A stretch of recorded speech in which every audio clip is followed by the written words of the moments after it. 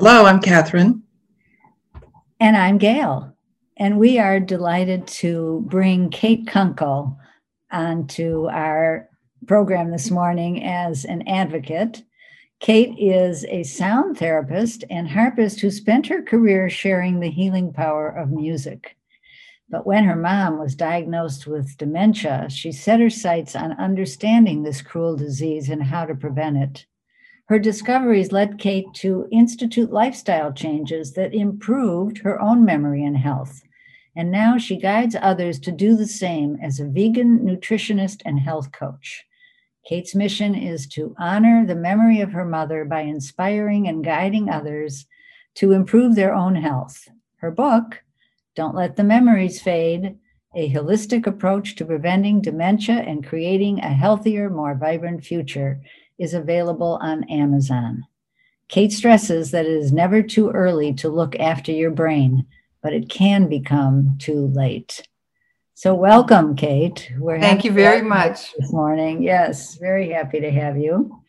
And you have come about this by the way of music and studying dementia and tell us a little bit about your background and the misconception that we all think about, that family members, if a family member has dementia, we might get it too. Well, there are many factors that determine whether we get it or not, but I came about it because my mom, of course, was diagnosed 10 years ago. It was the same time as I was diagnosed with rheumatoid arthritis. So it was kind of a perfect storm of events. And I'm not one to kind of sit back and wait and let doctors fix me. So I figured I was going to fix me and my mom at the same time. I was a little bit too late for mom because it took me a while to learn all of the factors that are part of developing dementia of all kinds, not just Alzheimer's. But I sure fixed my memory and I fixed my health. So I started working with friends and family, and that's kind of how I learned about it. But the factors, many people do believe, because there is a genetic tweak that is present. It's called the APOE4 gene that some people who have Alzheimer's have. That gene, however, does not predetermine, as is the case with having the cancer gene or any other kind of gene. Just because you have it doesn't mean you're going to develop that illness. And in the case of Alzheimer's, many people have the gene but never get Alzheimer's, but even more have Alzheimer's but don't have the gene. So that tells you that it's not necessarily genetic.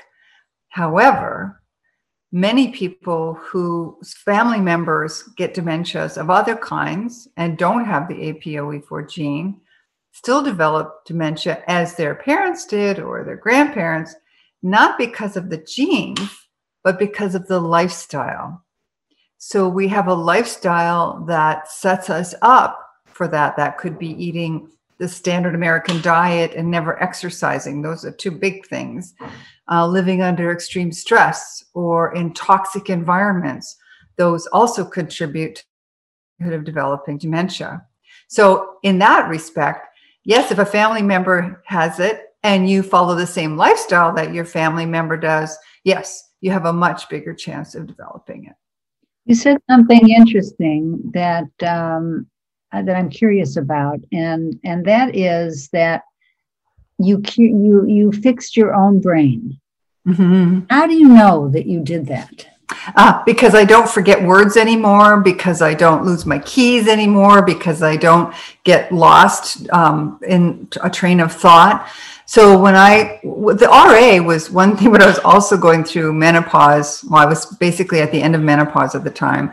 So there was all that stuff going on. And I recognize that can give you brain fog. So, but I over the 3 or 4 years that I was working specifically on my brain, I saw a huge difference in my clarity.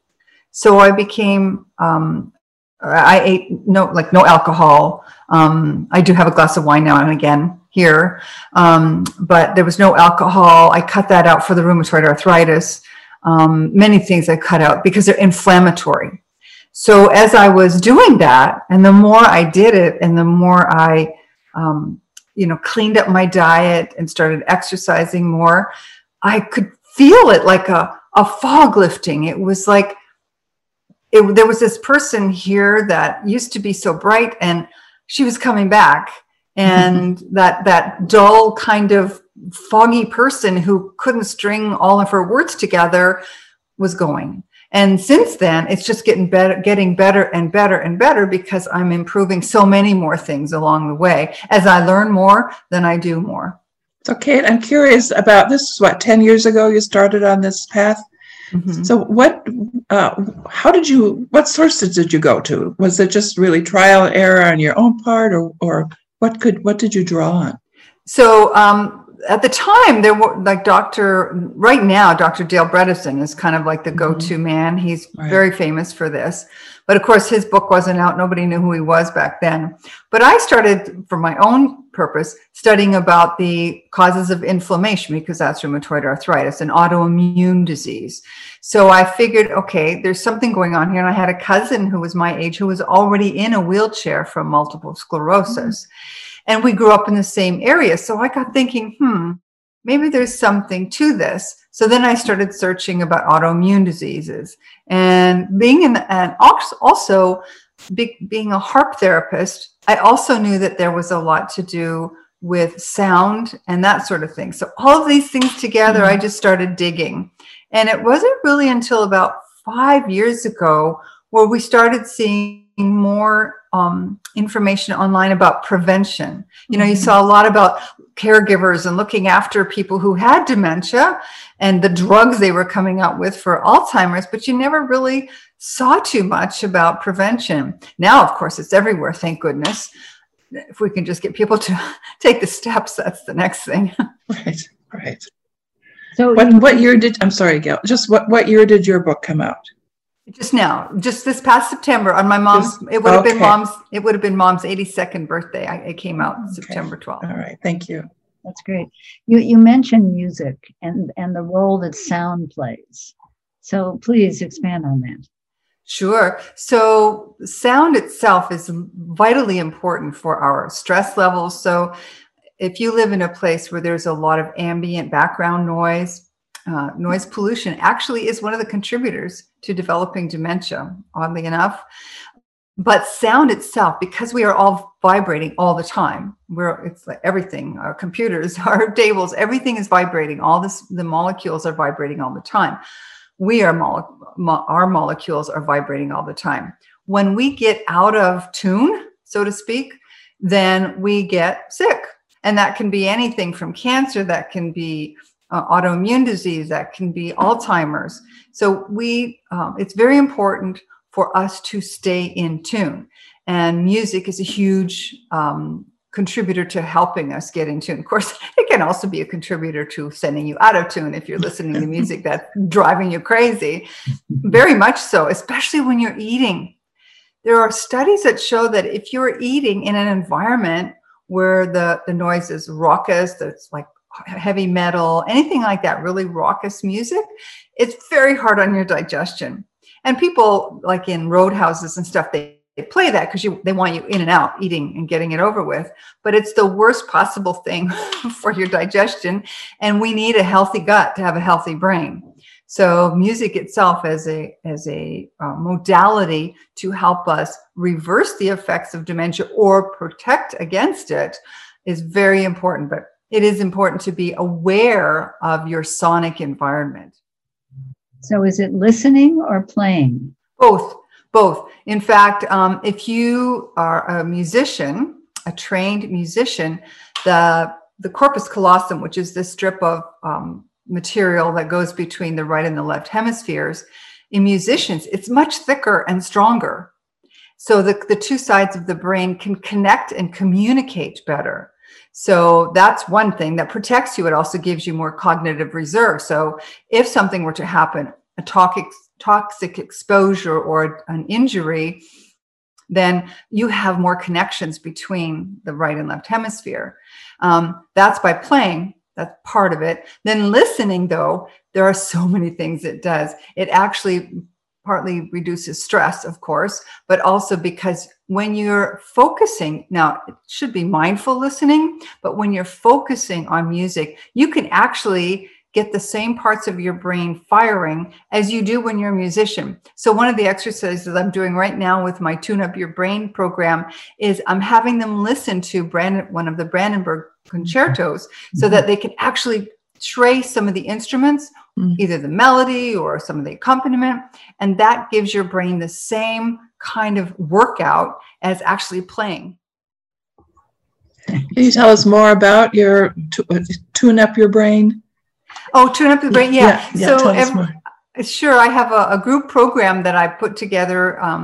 It's like 5 weeks. And what we do is we just go through all the things that can help tune up your brain. So mindfulness, meditation is very important.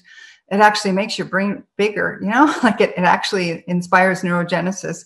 Meditation, mindfulness, and music. That's what I use in Tune Up Your Brain. I don't get into diet too much, except sort of as an aside, because that's a whole nother thing. But Tune Up Your Brain is just using these wonderful things to spark the brain going and to eliminate some of the things like the program we're doing, or the module we do this week is about decluttering, because that can have a huge effect on your ability to think and reason. Because if you're surrounded by stuff, there's too much stuff around to get your brain working properly. So we work on decluttering, things like that. Mindfulness is a huge part of it. We go through the 7 attributes of mindfulness. So it's a little bit of everything, but it's focusing on, like last week was learning new things. That's also very important for our brains long term, is to continually learn, expand your horizons, get out of your comfort zone. You know, many of the women that we interview on our weekly podcast are 70 plus. Yes. So I'm wondering about women as we age. What have you found out about the dementia, Alzheimer's, prevention for women as we age? Okay, so the big thing, and like the kind of frightening thing, is that women are actually twice as likely as men to develop dementia. So after you're 65, we actually have a double the chance. So that's something to really think about. And it's not just because we live longer. That is not the reason. It's because they're thinking, there's a lot of research going into this, but we're thinking part of it is stress. Also, in the past, it's maybe not so much now for my generation and behind, but in the past, women, certainly in my grandmother's generation, women were expected to stay home and look after the families. So they did not get a lot of intellectual stimulation. Even if they were able to get a good education, they did not get the continual learning and intellectual stimulation, which is a huge factor. So that's one thing the researchers are thinking could be. So for women, keep learning, keep expanding, just do different things, meet new people, try different foods, take an online course. Better yet, if you can, go to a community college or university and enroll in a class, because for most of us over 65, it's free in most universities. Certainly in Canada, I know we could attend and just monitor a program for free. So that's one thing to keep learning. The other thing is stress. We women manage stress very differently than men, and our bodies actually produce cortisol differently for a different reason and hold on to it longer than men. And so that's something, it's very important. And that's why meditation is so helpful. Yoga, anything that helps you center and reduce stress, it's also very important. Sleep is another big thing. I know that that's something that I struggled with, and I still struggle with occasionally. And it's a very important thing to look after your sleep, to make a nice sleep sanctuary, to do all the things. And I have a blog where I have all these suggestions where people can go and read them step by step. I believe in giving solutions. I know there are lots of problems, but I'm solution oriented. So I want you to, follow those things. So sleep. Other thing for women, as we age, it's pretty easy to gain weight. Certainly for women who have just gone through menopause or going through it, and then sometimes that weight just sticks, you know? So that's another thing that's a huge influence toward developing dementia. So just watch your weight and exercise. Number one, exercise. Doesn't have to be running a marathon, doesn't have to be working out with weights at the gym with all those young hard bodies. Just good walking, dancing. Dancing is wonderful. If you can dance, you know, find a place to go take lessons, all those things. There's so many things we can do, and have fun while we're doing it, right? The whole point is to enjoy this life and to make these memories stick. So have fun while you're doing all this stuff. We have quite a few guests who cross-country ski, who were in their 70s, 80s, who still cross-country ski, who walk a lot, who dance, love to dance. Yes, so I can, and you can see it in them, that the effect that it has. How they are. Yeah. You talk about the immune system. I'd like you to expand on that a little bit. Sure. So the immune system is very intimately connected to our brain health, which is connected to our gut. So it's this big circle. Our body, even though allopathic medicine would have us think that we're just parts and that we have to fix that part, and so we'll deal with the other part later. Everything is a system. Everything starts in our gut. That includes the immune system. If you have an unhappy gut microbiome, you have an unhappy immune system. That immune system kicks in, and it can either it can become either depleted, or it can kick in and become hyperimmune. Like it really kicks in, which means you have an autoimmune disease. Mm-hmm. So with the brain, if that immune system kicks into overdrive, and rather than turning into RA or MS or lupus, it can actually turn into the proteins. The brain produces the proteins that create those tangles and clumps in the brain, which is the hallmark of Alzheimer's. So if our immune system runs amok, it can do those things as a disease, or like a physical disease, or it can turn into these tangles. So that's why we have to be very conscious of what goes into our body, so that we don't, make that immune system go haywire and create those tangles. Because the reason a lot of these drugs haven't worked is because they've just been trying to get rid of the tangles and the clumps of proteins. But those things are actually our body's defense mechanism. If you get rid of them, all the body is saying, oh, we have to produce more. So then it goes and it makes more. And that's why people who go on those drugs, they might get better for a little while, but then they just dive. That's what happened with my mom. She got better for a few months and we were all excited. And then it was so fast. It was like those tangles, all those proteins just went into hyperdrive. So yes, the immune system is intimately linked to our brains. And talk a little bit about food. I mean, it seems to be so important to this discussion. It's very important. Yeah. So I happen to be vegan, and I did that partly for ethical reasons, but also because in my case, I do not respond at all well to milk. Dairy is very inflammatory. Mm-hmm. So I always recommend to my clients, my nutrition clients, to cut out dairy because it's so inflammatory. Anything that's processed, just don't even eat it. Anything that is now, it's really hard, certainly in the United States and Canada, because so much of the organic food is very expensive.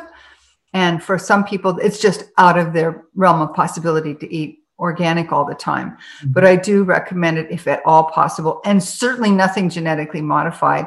And not even so much because it's genetically modified, but because it's sprayed so mercilessly with glyphosate and all these other horrible things that just set up a toxic storm in your body.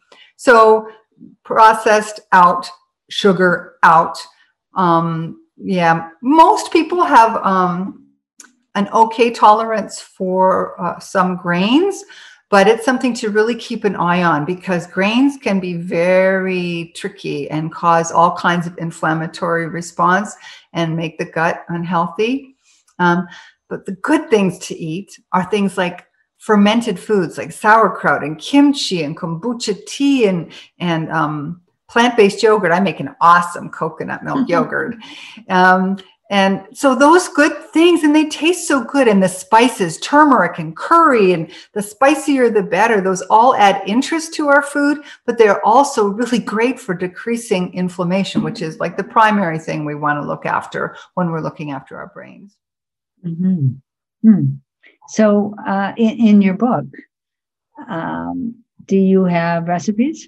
Oh, I sure do. Yeah, the appendix is a food, like a little, I call it the change it up food plan. So I give them 7 suggestions for breakfast, lunch, and dinner. And then we have soups and salads. And I even have some holiday foods I put in because so many people struggle with this diet over the holidays.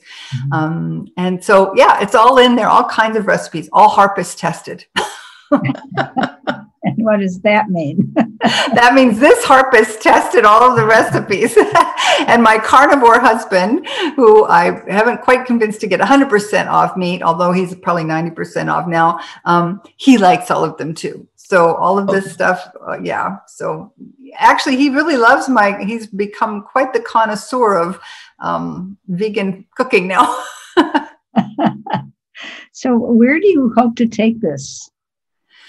My dream is to have every person who cares about their brain, and that should be everybody, to stop and think about what it is they put in their body and what they do. So Dr. Daniel Amen, he has a brain clinic, and I got this from him. He says, everything that you do, everything you're going to put in your mouth, stop and ask, is this good for my brain? Because if it's not, you don't need it. There's so many things. If you decide to sit on the couch for 2 days and watch Netflix, that's not good for your brain. Don't do it. It's very simple. But the thing is, people don't necessarily know. They don't understand all the things because they have this idea that if my mom had it, I'm going to get it. It's like Angelina Jolie hacking off her breasts because her aunt had cancer. Like, oh my God, I just about had a heart attack when she did that. But it's education. If we know that we have control and the steps to take to institute that control, then we can look after ourselves. And by following the protocols in my book and Dr. Bredesen's book, mine are a little different because I'm whole foods plant-based, and I include music and meditation and all that. So I've got more of a holistic look at it. But if you use those things, you're just going to boost your chances of having a long, memory-filled life. And that's my goal, is to just educate people as much as I possibly can. I know a lot of people are so tired of me yakking about it, but it's important to me. I don't want anybody to die like my mama did. It was awful. It was really awful. I wish that on nobody. So my goal is to help people prevent that. And however I do that with the programs, with the book, whatever it is, coming on podcasts and sharing it, whatever it takes. Well, we're very, very grateful to have you. This book just came out. Did you have another one? I had another book. It was called The Healing Sound of Music. Actually, that came out 20 years ago. And The Healing Sound of Music, it's not in print anymore, but I've actually been thinking about maybe putting it as a digital book, just to bring it back, because there's so much cool information in there about being healthy with music. So, and what about your next book? The next one, you have another one? I'm thinking this next one is, I've got a historical fiction novel that I'm working on for my Oma's history. My grandmother escaped from the east to the west with 4 little boys, and her story is amazing. So I want to fictionalize that. I'm not a fiction writer generally, but I'm going to give it a shot. Lots of coaching. But the next book, because Mom also had cancer 5 times.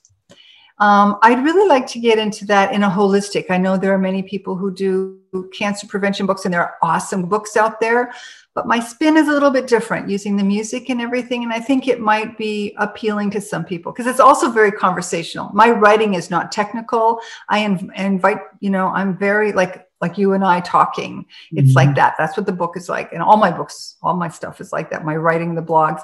So that's what I'm hoping I can get across to people, that just, you can prevent cancer the same way you can prevent brain death. It's all a matter of our taking care of ourselves, right? We have the control. We have the power. We just have to grab it and run with it. And give up those cookies. Yes. Although I make some awesome, healthy vegan cookies. No sugar. I have a recipe for vegan brownies in the book. They're made with avocado. And I have another recipe that uses sweet potatoes and some maple syrup. Oh, they're so good. I love them. I've been off of dairy for probably 30 years now. And I can make some pretty good recipes that have no dairy in them that taste just like the old ones. Yeah. And for me, they taste even better, I think, because the guilt isn't there for me. Right. Yes. So, Kate, you have your own website? I do. It's katekunkel.com. Yeah, very easy. Kate, Kate, and then KUNKEL.com. And everything is there. You just go there. The blog is the second little thing that you find there. And I encourage people to please check out the blog if you have any questions. I've tried to cover all of the topics that are in the book, at least lightly in the blog. And then when new things come out, because it always does, right? After you finish the book, it's never finished because there's always new stuff. So I keep any new research I come across, it goes into the blog. So you continue to study about brain health, I take it. Oh yeah. It's my life. That's wonderful. What a wonderful contributions. Thank you so much. Oh, my pleasure. Yeah. My daughter went vegan for 40 days. So a friend of hers is vegan and made these fabulous dishes. So my refrigerator was full of all this great food that then I guess it was we went vegan because my daughter wanted support. So I'm continuing. I don't know about her, but sort of most of the time vegan. Yeah. And you know what? Somebody said to me, well, I just can't do all that. And I'm like, anything you do is better than nothing, right? Every little step you take. And heck, do I fall off the wagon? Not when it comes to vegan, but every once in a while it gets really hot here. March in Ecuador is very, very hot. So I'll have a glass of beer and some corn chips. You know what? It's okay. But then the next day I go back to my, kombucha and carrots. It's all about balance, but it's also about every little step is a good step. Yeah. So just tell us about you being in Ecuador. How is this where you live permanently, full time? Yeah, my husband and I went on vacation here in 2014, and it was sort of an exploratory trip to see, where we might retire, although I'll never retire. But we started in Quito, which is the capital city of the country, and it's further north, and then just traveled. We rented a car and just went and just waited. We had no hotels booked except for the first night and the last night. So we just by the seat of our pants and speaking very little Spanish. That was our vacation. And we landed here in Punta Carnero, which is on the Salinas Peninsula. We're right on the coast. And we stayed at a little bed and breakfast owned by Americans. And we said to them, we're just falling in love with Ecuador. We're going to have to come back and see about finding a place. And Heather, the owner, she said, well, there's a place around the corner for sale. Why don't you go have a look? So we did. And I have to tell you, when we found this place, it was just the 5 houses, because we rent these houses out, and a big dirt lot, like just dirt. And the houses were kind of in rough shape. But yeah, so we thought about it for 7 months, and then we put in the offer. And a year later, we were renovating. It took us about 1.5 years to renovate because we took everything down to the bone, to the walls. And here we've been since October of 2017, so almost 3 years, October 27th. And we have a little retreat center, and yeah, it's just so peaceful. And I was really happy to be here during the worst of the lockdowns in North America. Yeah, they had a very severe lockdown here, but this was our place was a really good place to be because I have a pool and, you know, the beach. So it was all good. Well, it sounds like an ideal lifestyle. Yeah, and very, you know, very healthy because the food here is so inexpensive. Fresh fruits and vegetables, even organic, it's only about 10% higher for organic. And I can go to the Mercado and fill up my bags for like $18 for a week's full of groceries. It's just amazing. Yeah. And that's when I have to buy nuts. So on the days that I don't have to buy nuts, it's only about $12. Well, Kate, thank you. Thank you so much for being with us today. And I have to say peace to you. Thank you. We're going to, yes, take a look at your book for sure. And you've inspired me certainly to look at this even more closely than I have already done. Then I've done my job for today. Yes, you have. Good job. Good job. Thank you. It's been a pleasure talking with you ladies. You're so bright and so involved. It's been a great chat. Thank you. Thanks so much.